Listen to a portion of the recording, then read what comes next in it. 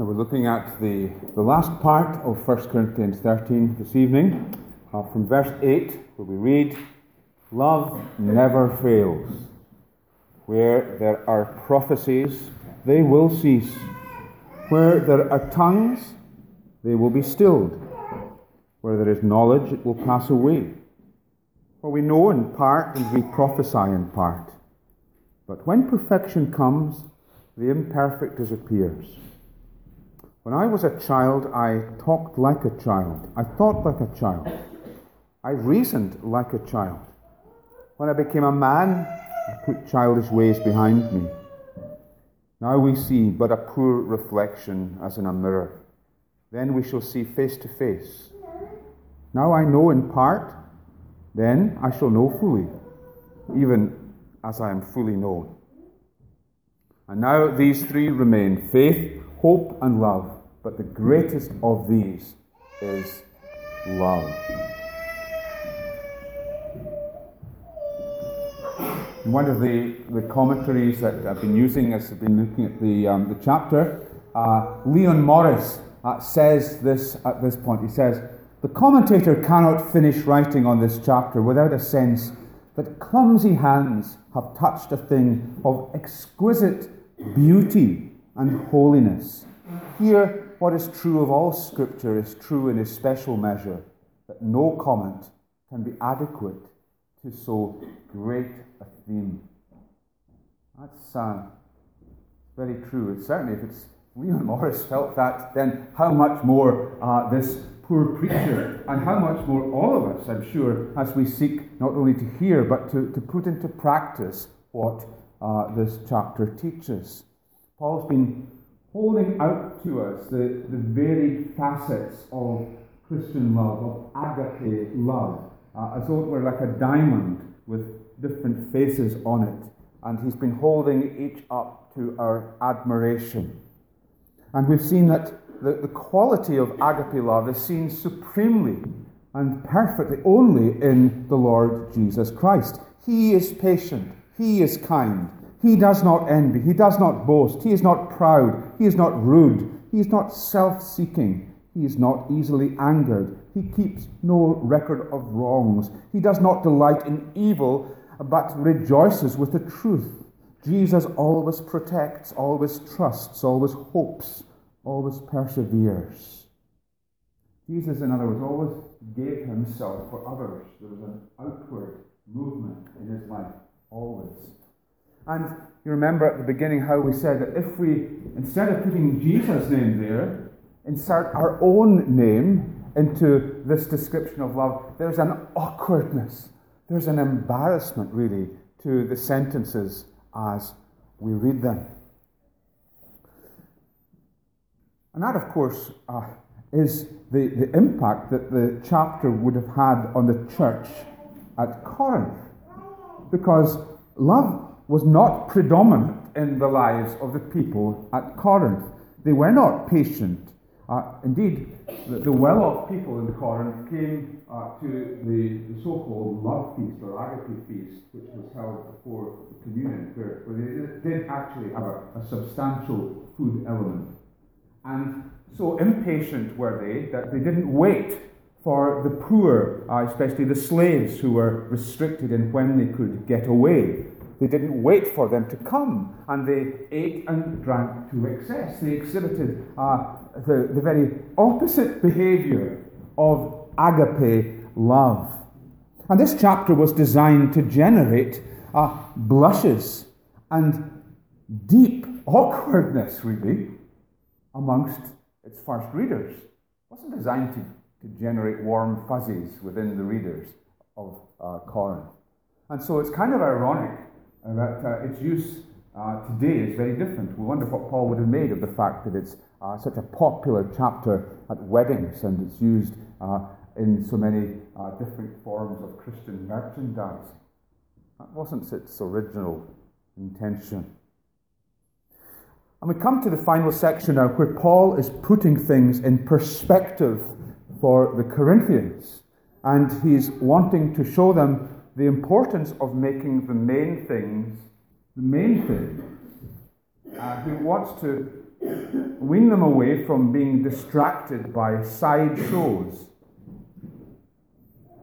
I don't know about you, but I'm a bit of a sucker when it comes to these lists. They seem to crop up on the internet a lot. Lists of things, top 10 such and such things. Things that attract my eye are pretty kind of left side, top 10 apple varieties, things like that. But imagine for a moment that there was a list of the top 10 cars. And you have a certain idea of what is going to make the top of this list of top 10 cars. And there is a car, and it's all chrome, it's a fancy car with spoilers and a really high top speed. And it looks great, and you think it's surely going to be number one in this list. And then you see the list, and actually it's a kind of what looks like a fairly ordinary German car is number one. And this car has just scraped in at number 10.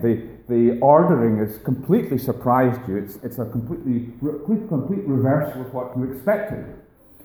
And the reasons are that this high chrome, spoiler covered, diesel guzzling machine emits to the extent that the grass verges die as it passes, and it has a limit on its production. It's going to be phased out of production because it's so polluting. It has a limited shelf life, and so it doesn't make the top. It just barely gets into the top 10. But on the other hand, there's this other car, and it has these qualities of being frugal and gentle on the environment, and of good road handling and high safety. And Paul is telling the Corinthians that they've got their list wrong as well. They are focusing on things which have got a limited shelf life. Things which are going to pass away because they're only designed for a certain period in church history. The gifts that they prize so highly are not going to last, and they have overlooked the ones that are actually in the top three. The top three: faith, hope, and number one, love. Why the Corinthians got things so badly wrong was that they had failed to understand that spiritual gifts, charismatic gifts, are not a sign of attaining perfection. Perfection only comes in heaven. That's the first belt of teaching. But, secondly, maturity, Christian maturity, growing up in our understanding, is for now. Perfection's for heaven, but being a mature believer is for now. And the gifts to aim for, the elements that make up for Christian maturity, are faith, hope, love. And the greatest of these is love. Perfection, then, first of all, is for heaven. There are two key words that point to the confusion of the Corinthians. The words now and then, which are a contrast in verse 12. Now refers to this age. Verse 12, now we see but a poor reflection as in a mirror, then we shall see face to face. Now I know in part, then I shall know fully. Contrast, now, then. Now is the age in which we're living. The age between Jesus' ascension, having done his work, and his return. It's an age in which we're sinful, an age in which we're struggling with sin, even as Christians, an age in which there is all kinds of limits in this fallen world. And then there's the future. And that's pointing to the time of the renewal of everything when Jesus returns. The time of perfection when we are with the Lord in new bodies and with no sin. Now, then. And the Corinthians had got it wrong because they were so excited with the spiritual gifts that God had given them that they think that they have already arrived. They think that it's then rather than now. They think that they're living in the then, whereas in fact they're living in the now. And they think that that's a mark that they have achieved heavenly perfection. They've arrived. Paul picks up on the three main things that they had made a great deal of and had taken to be signs of having achieved perfection. The three gifts that they prized very highly. They boasted of their prophecy. God gave them direct revelations.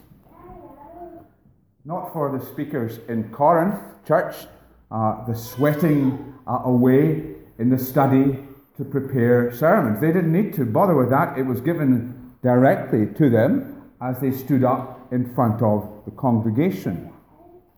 Their worship was something else as well, because they had tongue speaking in the services. They had people who spoke in known languages, and I guess that because sometimes the languages weren't interpreted, there was a theory that there was also the tongues of angels going on as well. So their worship was heavenly. There's heavenly worship going on here. And they had the gift of understanding. They had knowledge, the gift of knowledge, and they thought that they had a heavenly understanding that left everybody behind. In fact, they thought that Paul had been left behind. They thought that Paul needed to catch up on what was being demonstrated so excellently in Corinth. And for that reason, they had formed into all kinds of factions, parties. They were enjoying heaven on earth. Paul seemed a little bit earthbound by comparison. And Paul needs to point out to them that the time for perfection lies ahead. Notice he doesn't deny that they have the gifts, and he doesn't denigrate the gifts. He doesn't say that they're unworthy. In fact, he tells them that they're to pursue the spiritual gifts. But he simply points out that they are not any kind of evidence that they have reached heavenly perfection. And Paul's logic is devastating.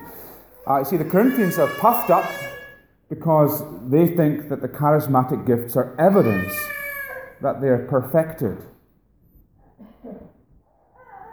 Now, you might think to yourself, well, a bit strange that anybody would think that they were perfect. But in actual fact, in church history, there have been groups of people who have taught a form of perfectionism. In fact, going back to the church fathers, but more recently, John Wesley had a form of Christian perfectionism. You can only really argue for it if you adjust how you understand sin. Otherwise, it looks very improbable. But if sin is seen as a willful disobedience to known commandments, then you shrink down sin and you make perfection seem a little bit more attainable. But they were concluding that they had this heavenly perfection. And Paul points out that the evidences that they have adduced, the evidences that they have pointed to, are the very things which will not be there when we have attained heavenly perfection. There's a fatal flaw in their argument. They'll be done away with. They won't be there when we are truly perfect. Prophecies will not be in glory. There will be no prophetic word because we will be in the presence of God.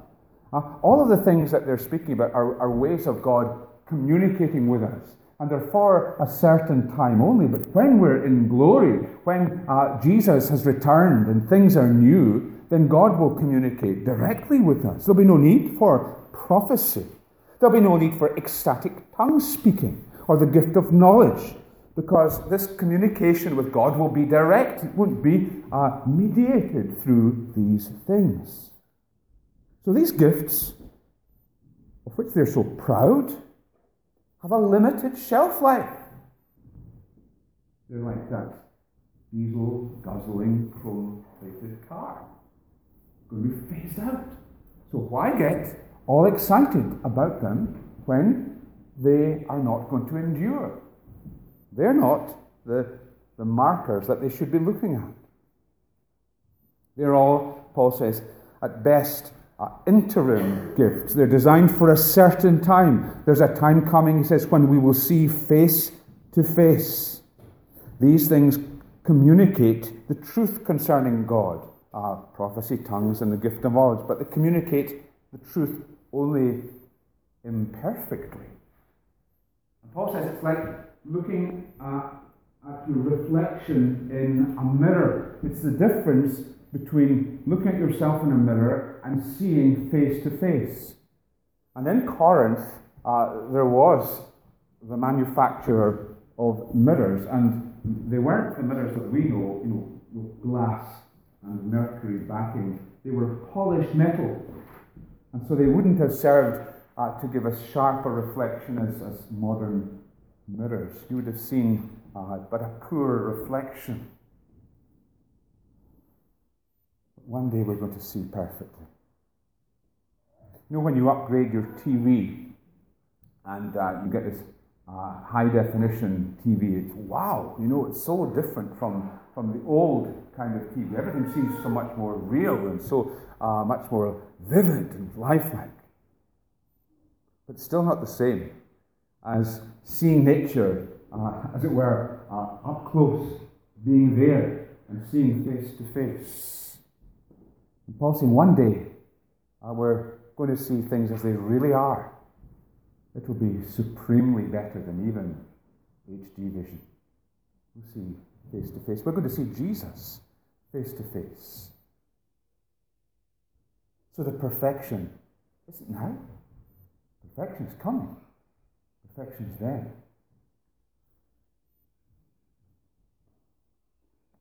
But if that's the case, if perfection's for then, there is something that Paul says that's for now and that you guys in Corinth ought to be focusing on. And that now is for Christian maturity.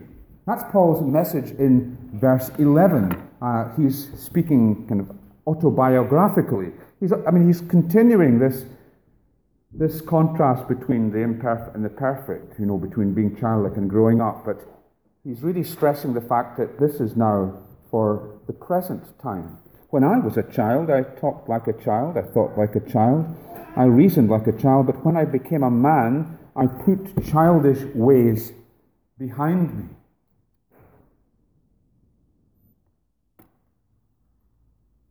Paul mentions the importance of Christian maturity again and again in his writings. Chapter 3, verse 1 in 1 Corinthians, he tells them, "Brothers, I could not address you as spiritual, but as worldly, as mere infants in Christ." And in the next chapter, chapter 14, verse 20, "Brothers, stop thinking like children."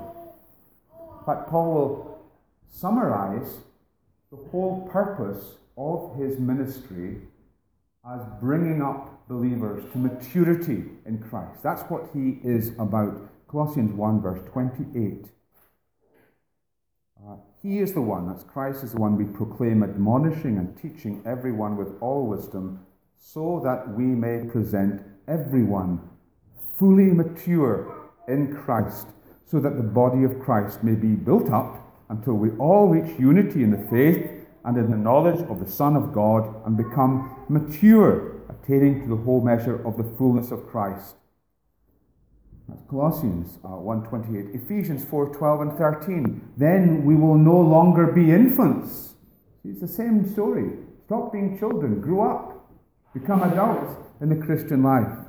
We'll no longer be infants, tossed back and forth by the waves, blown here and there by every wind of teaching and by the cunning and craftiness of people in their deceitful scheming. Don't be kids. Be adults. Grow up. That's the message. That's for the now. The perfection that you're boasting of knowing God perfectly, is for then. But growing up in understanding is for now. Well, what are the characteristics of the immature person? One of the characteristics would be showing off. Children will show off. A child comes up to you and says, "Look at me, look at me, look at me. Look at my new shoes. Look at me do cartwheels. Look at me," and we say, well, that's fine. We make allowances because children do that. But if an adult came up to you and went into your face and said, "Look at me, look at me. Look at my shoes. Look what I can do." There's something bizarre about that, isn't there? There's something really wrong. Something radically immature in drawing attention to yourself in that way. And that was the problem with Corinth. They had such pride in those gifts which really drew attention to themselves. They thought that they were just the greatest, that they had gifts which showed that they had really were, they had a direct line with heaven. They were engaged in things which showed that they had heavenly perfection. And so spiritual maturity shows itself in a kind of show off. Look at me. Look at us. Look at us.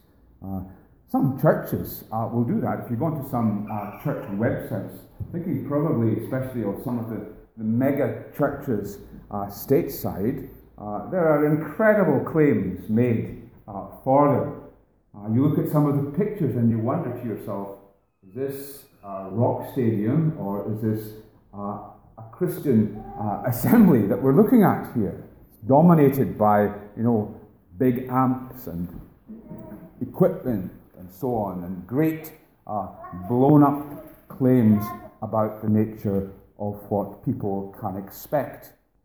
And you can imagine how Corinth would have fitted into that way of thinking, how they would have projected themselves as a church, how they would have drawn visitors in, how they might have advertised themselves on the web in Corinth. Power ministry, your secrets revealed, your troubles removed, dynamic worship and deliverance ministries. Come and expect sensational worship. We've arrived. Look at us. Look at us. And it's better by far to acknowledge that our best wisdom and knowledge is imperfect. That's what Paul is saying here.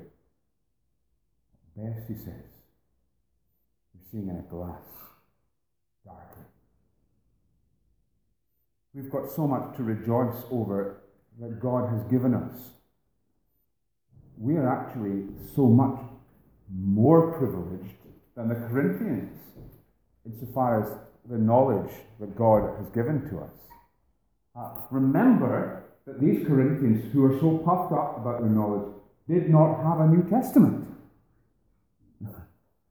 They had 1st and 2nd Corinthians. I don't know what else they would have had at that time. We have a New Testament.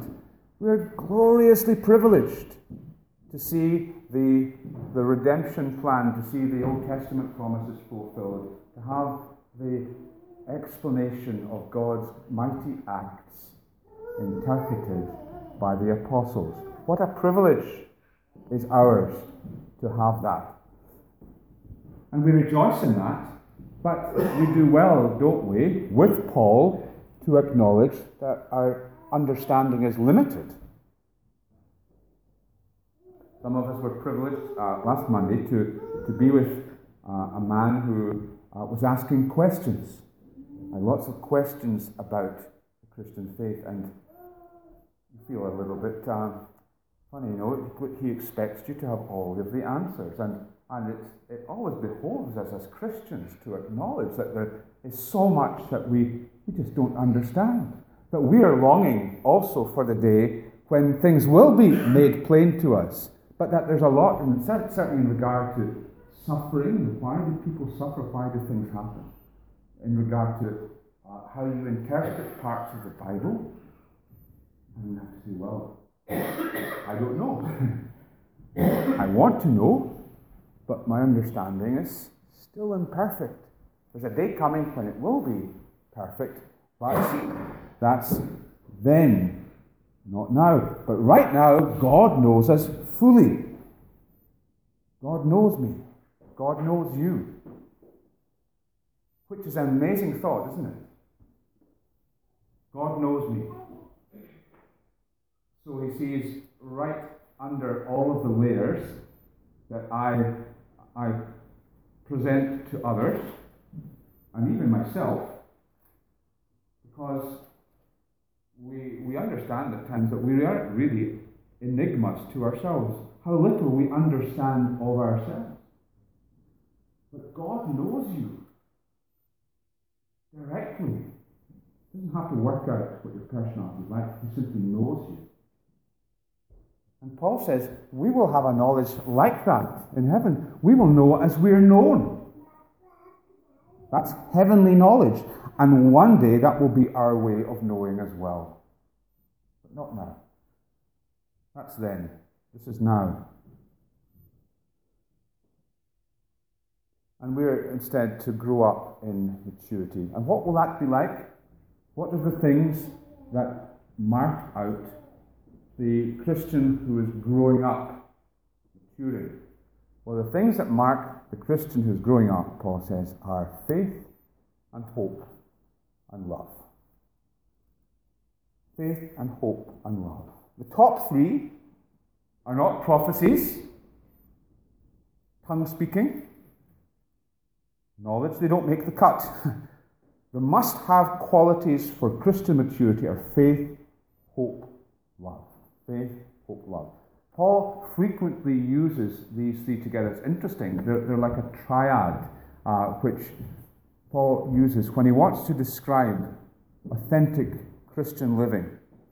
Especially when at the beginning of his epistles, when he's thanking the Lord for the evidences of genuine Christianity, he points to faith, hope, and love in the people. For example, Colossians 1:4, because we've heard of your faith in Christ Jesus and of the love you have for all the saints, the faith and love that spring from the hope that is stored up for you in heaven. 1 Thessalonians 1 verse 3, we continually remember before our God and Father your work produced by faith, your labor prompted by love, and your endurance inspired by hope in the Lord Jesus Christ. Notice that these are marks of someone who has been authentically born again of the Spirit of God. They're not ordinary human qualities. You get people who are optimistic. That's not what's meant here by hope. You get people who are trusting people. That's not what's meant by faith. You get people who are warm and affectionate. That's not what's meant here by love. They're Spirit-induced qualities, a faith that rests not on our own abilities or goodness, but on God. A hope that sees past our own present difficulties to a future, a glorious future, resting on Jesus' victory in the cross. And a love that's other people-centered, self-forgetful. And these are Spirit-born qualities.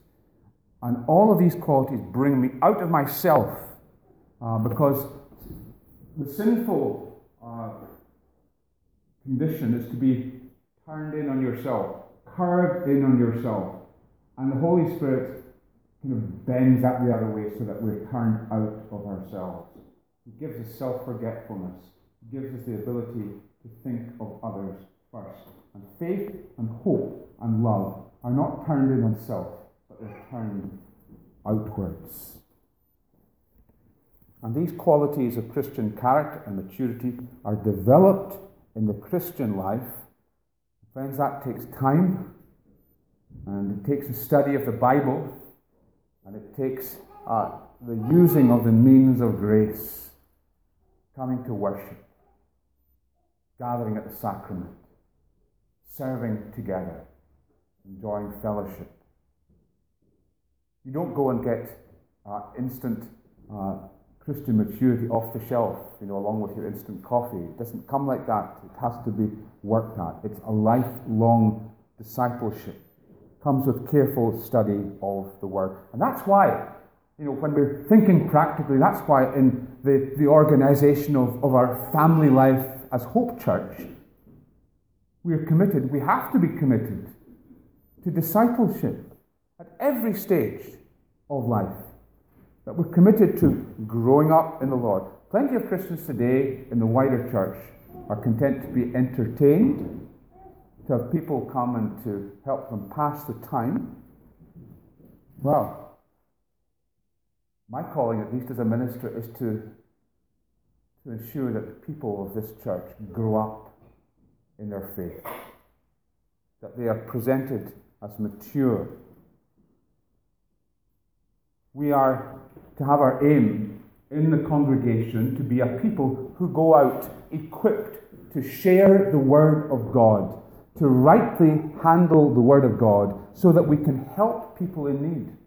And that's a very practical way of ascertaining whether or not you are growing up in the faith. How well are you able to go about the Bible when people come to you who have a particular need? Somebody comes who's had their head all confused because they've had the Jehovah's Witnesses at the door, and they come to you asking questions. Can you help them? You know where to look in the Bible to help someone whose head has been done in by Jehovah's Witnesses at the door. How do you help someone, a mother, who's wrecked with grief over an abortion? Conscience is riddled with guilt. What scriptures do you point her to? How do you speak to an atheist who claims not to believe in God at all? There's no fast track to being mature, and you never give up on learning. That's why one of the most important things that we do is our community groups, because there we can actually go down the gears and we can ask ourselves, how do we apply this teaching that we were looking at on Sunday to this issue that's really bugging me? Or I didn't understand that. How do I, what does this really mean, and how can I obey it? How does it relate to my life and this situation? And we need to be on our guard against anyone who would come in and would suggest that doctrine and understanding is not important, and what you need is a kind of instant fix and a direct line to God and to perfection. Faith, hope, and love remain. These three remain. History, in fact, shows that the charismatic gifts did, in fact, leave the church, at the very least, for centuries. But faith and hope and love remain. But the greatest, Paul says, the greatest of these is love. Why would that be? Why is the greatest love? And the answer is really that it is, of the three, the godlike quality. Ask yourself, ask with me questions about how these relate to God himself. Does God have faith? No, it doesn't, does it? God doesn't require to trust in someone outside himself. Does God have hope? Is God looking forward in expectation to something future? Again, just to say that, we realize that no, God doesn't hope. It's not a God-like activity to hope, because God is the one who was and who is to come. Does God love? Certainly, God loves. And more than that, John tells us in his epistle, God is love. And when we look at it like that, we see how it is that love stands out there. Supreme, it's the number one. It's top of the list. Love is the prime attribute. And as God's Spirit works through our lives, what's happening is that He is ultimately producing a tiny piece of the nature of God in our lives. As God produces love, agape love in our lives. Isn't that remarkable to think of that? God is love. His Spirit is producing love in our hearts. And therefore, God's great plan, the reversal of the fall, renewing His image in our lives, is being worked out as we show His love to others. And in heaven there will be no longer the need for faith or hope. But heaven, Jonathan Edwards wrote once, heaven is a world of love. I want to finish tonight just reading for you just this exquisite passage from a sermon that Jonathan Edwards preached with that title, Heaven is a World of Love. It was the last in the sermon series that he preached on 1 Corinthians 13. This is what he says. Love is always a sweet principle, and especially divine love. This even on earth is a spring of sweetness, but in heaven it shall become a stream, a river, an ocean. All shall stand about the God of glory, who is the great fountain of love, opening, as it were, to every soul to be filled with those effusions of love that are poured forth from His fullness, just as the flowers on the earth in the bright and joyous days of spring open their bosoms to the sun, to be filled with His light and warmth, and to flourish in beauty, a fragrance under His cheering rays. Every saint in heaven is as a flower in that garden of God, and holy love is the fragrance and sweet odour that they all send forth, and with which they fill the bowers of that paradise above. Every soul there is as a note in some concert of delightful music that sweetly harmonizes with every other note, and all together blend in the most rapturous strains in praising God and the Lamb forever, and so all help each other to their utmost to express the love of the whole society to its glorious Father and Head, and to pour back love into the great fountain of love, whence they are supplied with love and blessedness and glory.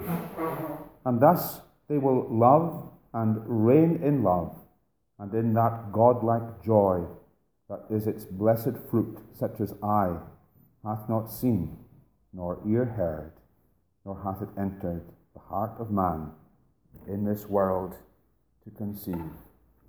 Heaven is a world of love. Heavenly Father, we bless and praise You for Your word. We do indeed sense that we are standing on holy ground as we contemplate the love with which Jesus loved, the love He calls us to love, the love that will show that we are Your children. Lord, forgive us for all unloveliness within us, all hardness, all resistance to Your love, and slowness to show it.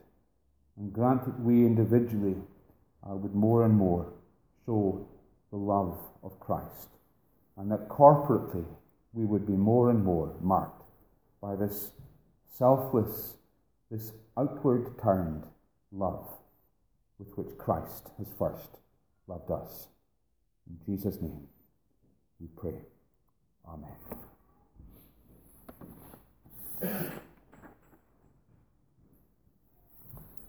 Let's close with the translation of the Welsh